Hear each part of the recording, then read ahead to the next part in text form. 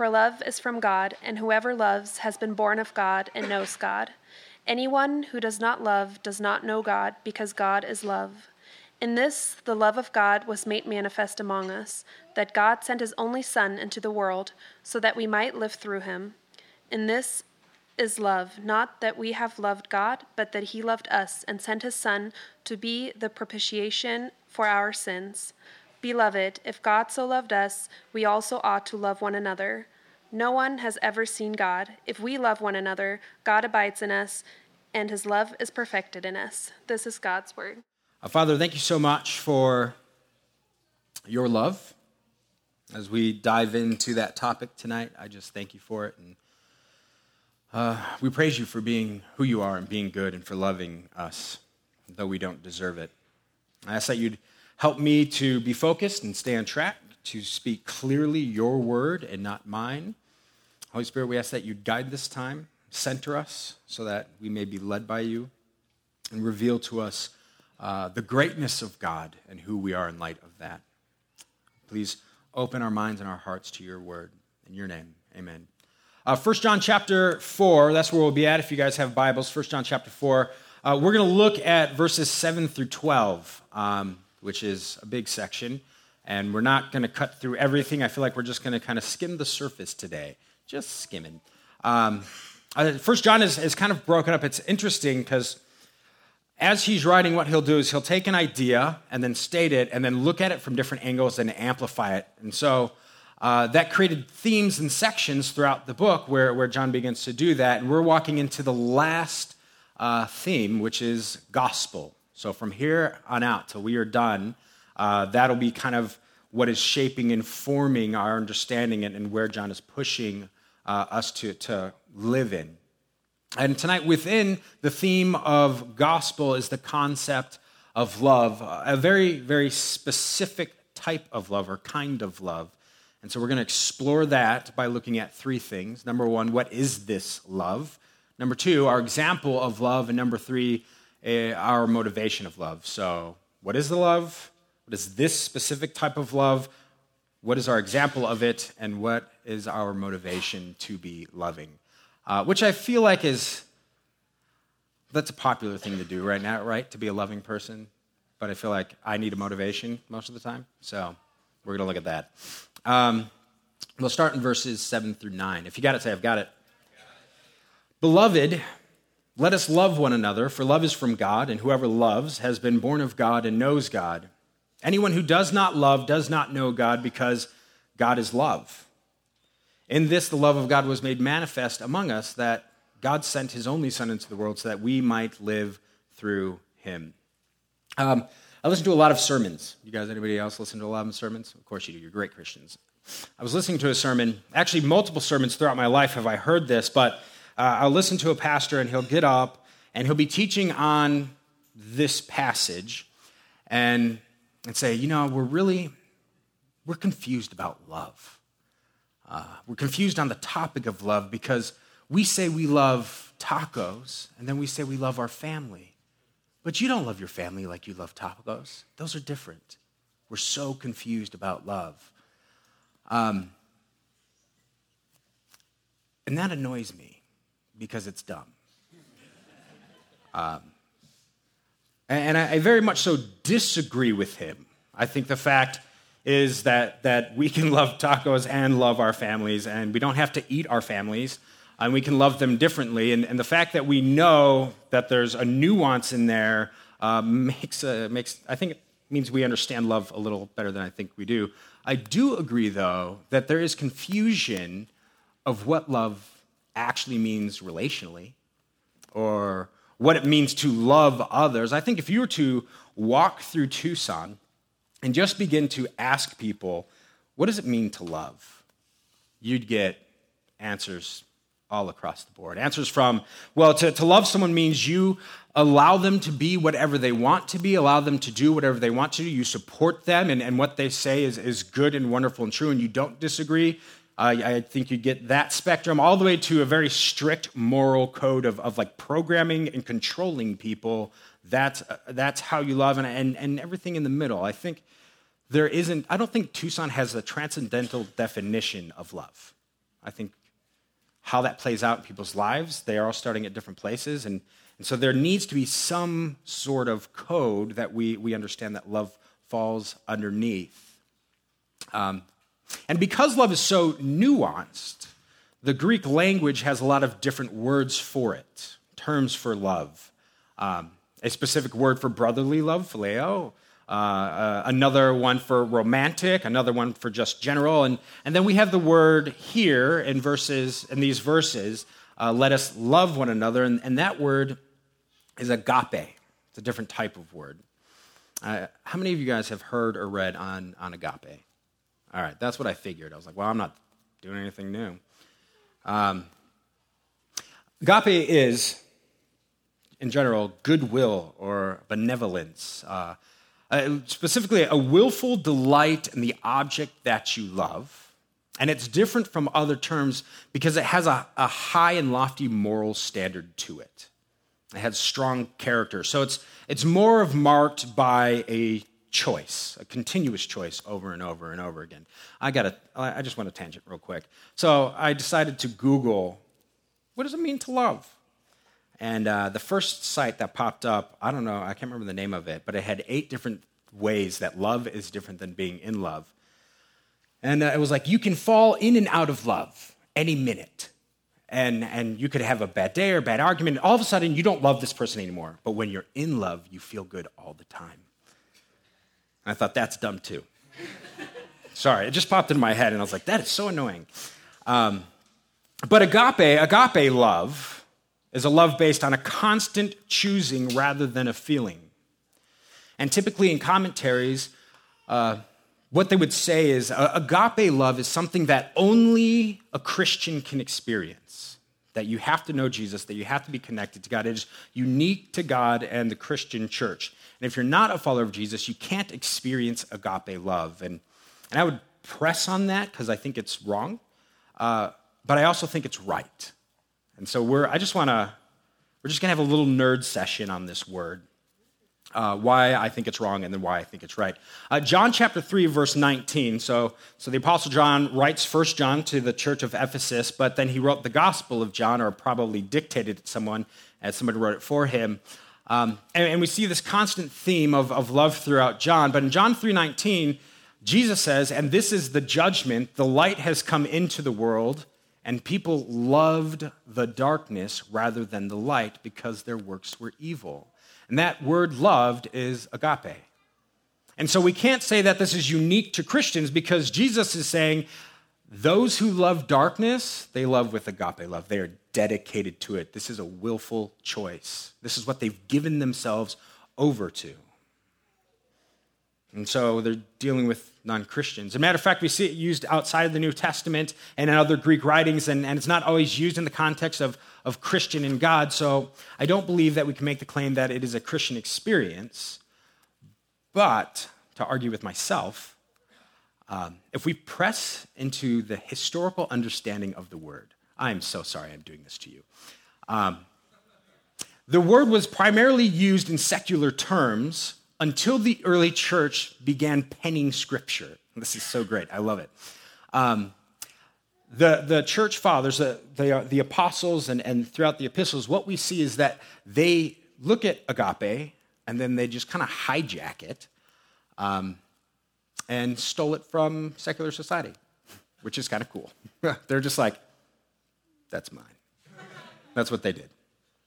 And what happened is, as they were understanding and growing in the nature of God's goodwill and his sacrificially loving nature, they were trying to put it into language, and they didn't really have an equivalent of such a high and lofty, loving, perfect nature, a nature where God the Father would send and sacrifice God the Son, and God the Son would willfully sacrifice himself to benefit those who hated him.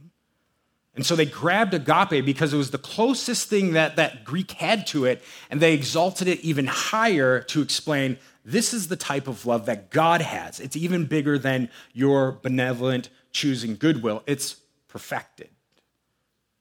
And so in a sense then, everyone can experience agape as a benevolent love, but only followers of Jesus can experience it as revealed and understood in passages like 1 John. Beloved, let us love one another, for love is from God. This is beyond a natural human experience.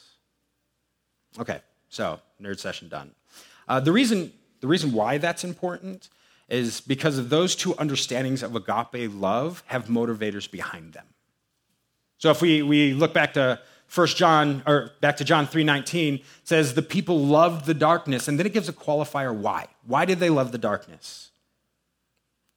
Their works were evil. Essentially, their works were evil by nature. They're sinful, and they hide in the darkness. They don't want to be brought into the light of God's holiness. They love to hide in the dark because they desire to do evil things. And so they were dedicated to the darkness based off of what they were motivated by. 1 John 4:7, John gives us the command to love, and then verse 7, he gives us the reason why, for love is from God. Verse 8, because God is love. Verse 11, because God loved us, we ought to love one another. And so if we're going to study the word agape, we have to ask the question, what has shaped and formed your love? You love something. You love for a reason, for a purpose. You love concepts, and you love people, and you love world philosophies and thinking systems. Why? What is shaping your heart and what you long for? And what John is asking us to do is to look at our lives and then to look at what Christ has done, what God the Father has done, and to then live out of a different meaning of life, something else that forms our hearts.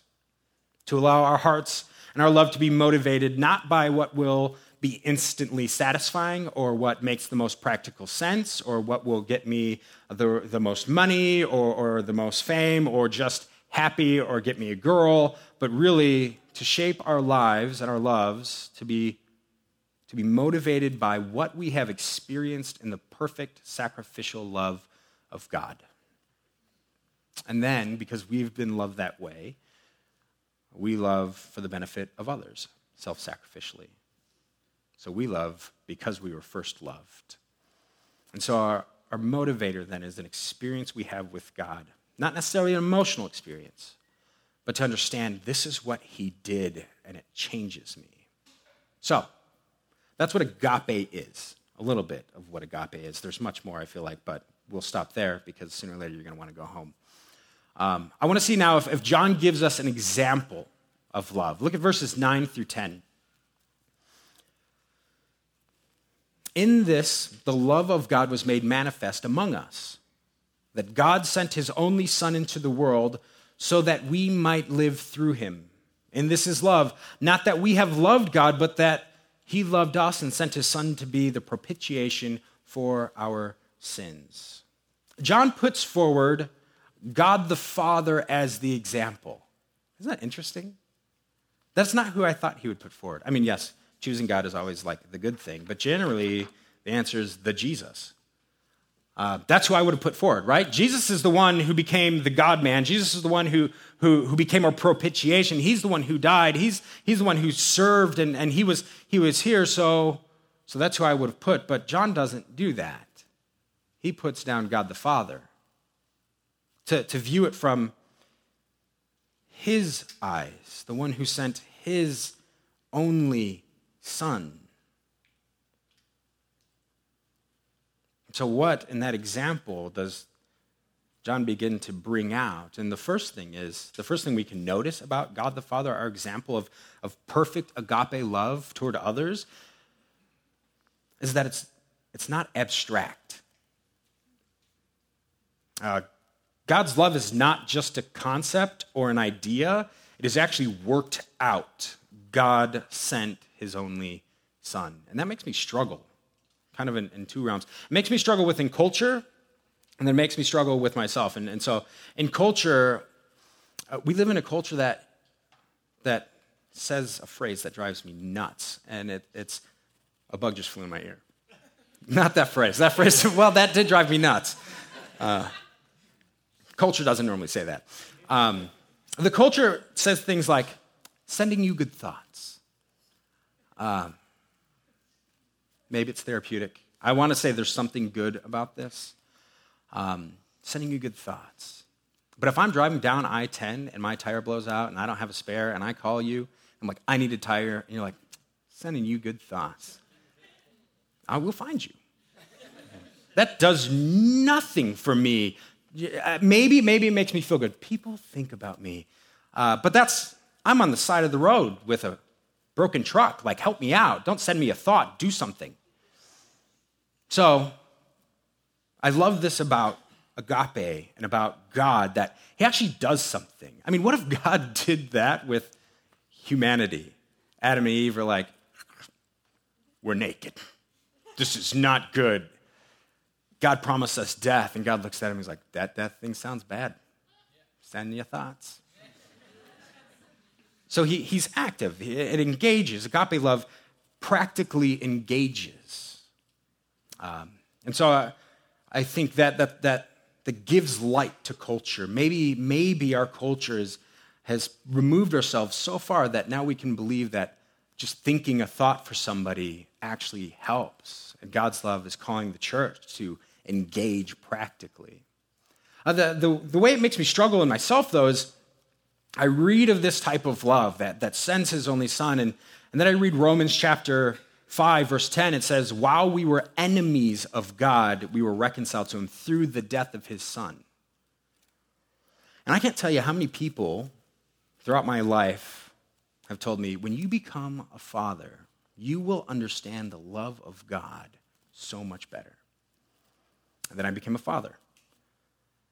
And then I read a verse like that, and it made me realize I understand nothing. I don't get it. Here's what I do know. I understand the love of God less than I think I did before I was a father.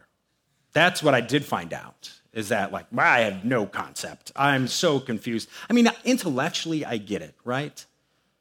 God loves me so much that while I was an enemy of God, he sent his son. Get that. But do I actually understand that kind of love? I mean, let me put it this way. I love this church. I aspire to love everyone in this church and to love everyone well and serve and sacrifice and be the best pastor to my ability. But would I crucify my kids for you? No. I do not love you that much. I do not love this church that much. Would I do that for my enemy? Definitely not. Does that make me a bad Christian? Probably. I don't know. Maybe not. I don't have an answer. So when I became a father, then I was like, God sent his kid to me, who is a terrible person, inside and out. And that love, that was all driven by love. I'm willing to sacrifice the one I've had eternal, perfect communion with for the ones who will reject and crucify and mock him. That is a love, an agape love, that I cannot wrap my mind around. I don't understand it. I want to, but it's mind-boggling, and I think it's really good to sit in that strain, to live in that tension. How are you called? Because the command is love one another, for love is from God. So we're called to have this same type of love. Where is that, and where is that not in your life? Where do you understand that, and where do you not understand that? Where do you refuse to give it? And we live in this tension. Man, God is love. God sent his son. Love like God. And so John reminds us to bring us continuously to that tension, that love is not abstract, but it actively chooses to engage in a sacrificial way. Our example shows us that love has a direction and a hope. In this, the love of God was made manifest among us, that God sent his only Son into the world so that we might live through him. And this is love, not that we have loved God, but that he loved us and sent his Son to be the propitiation for our sins. God is not loving for self-fulfillment. He's not loving because he feels so loved. His love's direction is outward. His agape love for us is in his very nature. God is love, and goes out toward us for our good, for our benefit, with the hope that we might find and experience love and have our sinful nature covered and appeased by Christ. Okay, that's a sentence, so that's important. But I'm just restating what the verse says, so I'm going to read this again. His agape love for us is in his very nature, God is love, and goes out toward us for our good, for our benefit, with the hope that we might find life, experience love, and have our sinful nature covered and appeased by Christ. God's love is completely selfless. Now, when I say that, I immediately want to push back. You probably do too. Because on the back end of that statement, I become a follower of Jesus, and then what do? I pray to God, I praise God, I sing to God. Like, that's got to be fulfilling, and nobody's ever done that for me. Don't. I've just, I don't like birthdays. I don't do that stuff. If you start singing me a song, I will sit there, but I will not enjoy it. So we all do worship and praise, so there's got to be some type of self-fulfillment. But the fact is he was already perfectly fulfilled and satisfied apart from us. That is the beauty of the Trinity, is that we don't benefit it. We don't add it. If God needed me, he couldn't be God. And so God, being perfectly satisfied and fulfilled, creates mankind out of love, out of creativity. Mankind sins, and God says, I will love you selflessly, and I'm going to send my son to ones who will reject. And man, hopefully you will find life in him and light in him, and he will be the propitiation and satisfaction for your wayward heart. It does not add anything to God. God never had to provide any means back. Never had to do it. Could have just left you. Could have sent you a good thought. So the sacrificing of his son is so that we might find our satisfaction in him, because we were created out of that relationship. And so the only way we're going to be satisfied is if he provides a means back to that relationship. And so ultimately, one day in the new heaven and new earth, I will be perfectly satisfied. But it wasn't that he needed anything from me.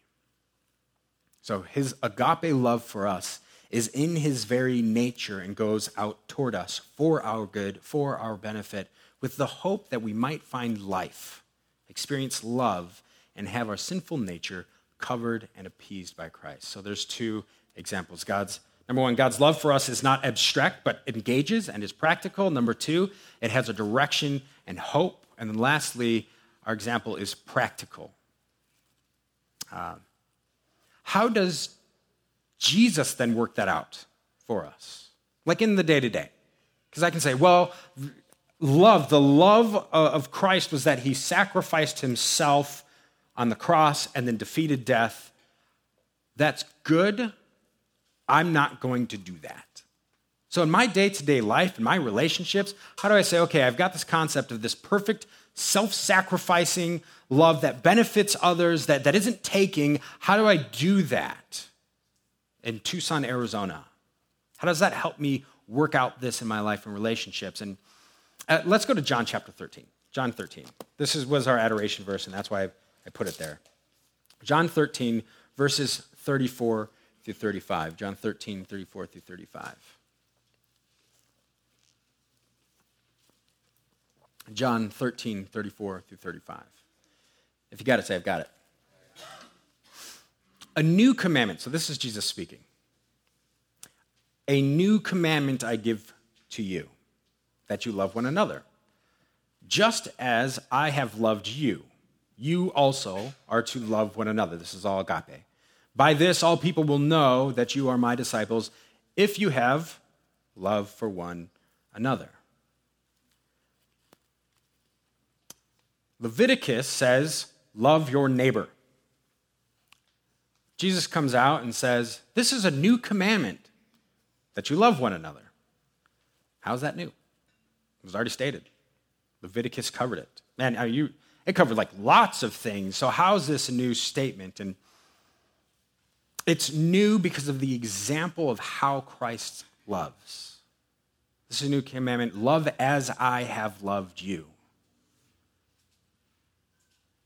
So Jesus gives us an example of how Christ, or how he loves one another, and we find it in the pages of John. And in this chapter alone, I'm reading through John in my devotions, and it's taken me forever, because it's just loaded with goodness.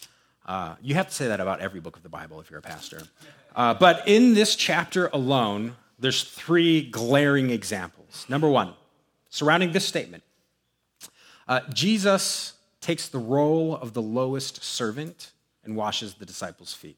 A while back, it had to be like months and months ago now, Andy came up and he brought up the cleaning cart, and he gave us a modern equivalent to washing our feet. We do this today. It's like a cute church thing, and where we get together in a men's and women's groups and we wash each other's feet. We're like, oh, this is so great. Man, their feet were disgusting. Like, you got cute, nice little non-stinky, well, you probably have stinky feet, but it's not nearly as bad as walking around in dirty sandals where there's pee on the ground and animals going around. And so Andy brought up the toilet cleaning supplies. That's basically what Jesus did. Actually, I remember when I first became a youth pastor, I walked in. I had no clue what I was doing. I was 19 years old. Don't hire a 19-year-old youth pastor. And I come in, and I'm like, okay, what do I do? And they made me sign all this paperwork and then handed me a toilet scrubber. And they're like, for the first year, you will clean the toilets after every service, every toilet in the building. And I was like, that's not fun. And it wasn't fun at all. But, man, it makes me understand this a little bit more. Jesus washes your dirty toilet. Love bends down to serve even to the lowest form of serving, and does it joyfully, because it's stemming from the love that they have for God. Number 2, Jesus washes Judas's feet. Judas, who would betray him. Jesus shows us how to love our enemies. You serve your enemy. You care for the one who uses you. You sacrifice for the one who hates you. Love your enemies.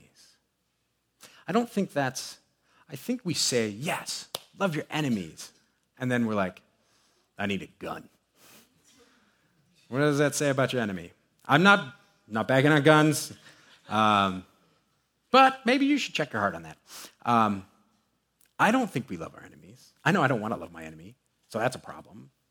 And I can't tell you, like, how many times I've gotten frustrated with one of the employers that I have, or a boss somewhere. I'm just like, oh, I don't like that guy, and I don't want to love him at all.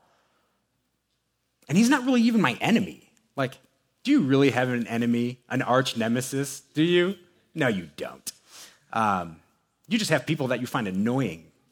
So love your annoying friend.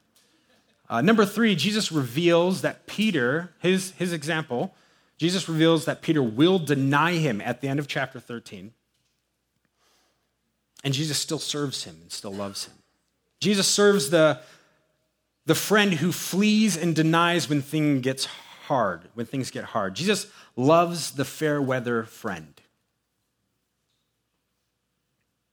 And then forgives Peter when he comes back to Christ. Love the person who's not stable in your life, the person who will probably betray you, the person who will let you down.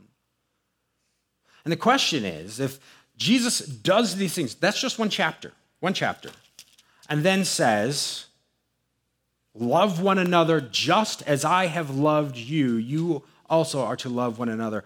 Are you willing to love that way? Then I think we would assent to yes and live out of no for the most part.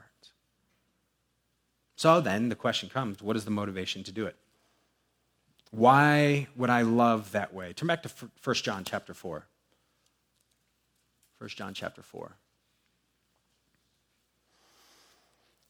Now, there's something that really bothered me when I was reading this in verses 7 and 8. Well, let's read 11 and 12 first. 1 John 4, 11 and 12. Beloved, if God so loved us, we also ought to love one another. No one has ever seen God. If we love one another, God abides in us, and his love is perfected in us. So why I'm going to read you 7a and show you just an inconsistency that drove me nuts for like 5 hours. Beloved, let us love one another, for love is from God. And whoever loves has been born of God and knows God. Anyone who does not love does not know God, because God is love. So John makes a really hard statement. Like, he draws a line in the sand. If you do not love, it's because you don't know God. You're not born of God. So you don't love. And then if you are born of God, you love. There's no like gray area in that he's making, at least. And so if the natural outwork of not knowing God is to not have this agape love, and then the natural outworking of being born of God and knowing God is that you do this agape love, why does he have to tell them to do it? That's like me telling my baby to cry when she's bothered. Make sure you're going to cry and wake me up in the middle of the night. She's going to do it. I know she's going to do it. So why, if something just naturally happens, it's going to happen. If you're born of God, you will love that way. Why does John have to tell them to do it? And I think, one, it is the most natural way in working out of us having that agape love, right? If God had promised a family, a mother, let's say a mom has a baby, and before she has that baby, God tells her that baby is going to live for 100 years. And so the baby's born and everybody's excited, and the mom's not feeding the baby. And the dad's like, hey, what you doing or not doing? And she's like, well, I don't need to feed the baby because God promised he'd live 100 years. What's the dad going to say? He's going to keep the baby alive through you feeding the baby. Why would we assume that he's going to do it in the most unnatural way when he's provided the mother the ability to feed and keep that baby sustained and living? And so John is seeing this and saying, the way that you're going to have agape love is if you're constantly being reminded of it. If you're being told to do it, if you're being trained in it. And matter of fact, what he's showing us is that we're not just reminding ourselves in it, but this term is used 44 times in the book of John. 44 times. It's not a big book. And he's telling us to wrap our lives around it. Do you know how much love has been given you and that you're to give that to others consistently? And make that your life liturgy. Make it your vernacular and what you read and what you understand. And so John is telling the people that naturally love that they need to love because he's saturating their lives in God's love. So reminding ourselves of the love is given us. This is why and how we can love. I love because I was first loved. Number 2, verse 12 does something very odd. I'll read verse 11 through 12. It says, Beloved, if God so loved us, we also ought to love one another. No one has ever seen God. If we love one another, God abides in us and his love is perfected in us. Does that seem super out of place? It's like John was like, hey, by the way, no one ever saw God? I love tacos. So that set my mind on a confusing rant. But John chapter 1, verse 18 does the same thing. And so I wanted to check out where John is pulling this from. So John chapter 1, verse 18 is where I ended up landing because he does the same thing here. For from his fullness we have all received grace upon grace. For the law was given through Moses. Grace and truth came through Jesus Christ. No one has ever seen God, the only God who's at the Father's side. He has made him known. So we have the exact same phrase in both. It's the first time that it's used in that book, and it's the only time it's used in the Epistle of John. And the connection to it is no one has ever seen God, and then Christ comes, and he has made him known. And then John's reapplying it to us. No one has ever seen God. You're called to love like Christ loved, because as you love like Christ, you make God known.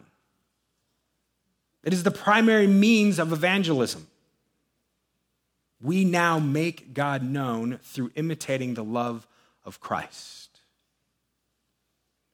It's interesting because Jesus, when he says that they will know you by your love,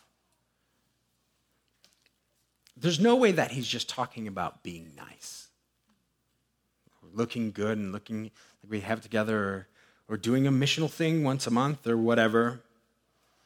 But he's talking about a love that, when looked at, has to be supernatural, because humans shouldn't love that way. You should not be that sacrificial. You should not be that caring, that outward focus. Why would you love your enemy? They're trying to hurt you. Why would you remain in relationship with a fair weather friend? You know he's going to abandon again. Why would you continue to do that? There's something supernatural about loving like Christ. And as you give that to the world, you reveal God.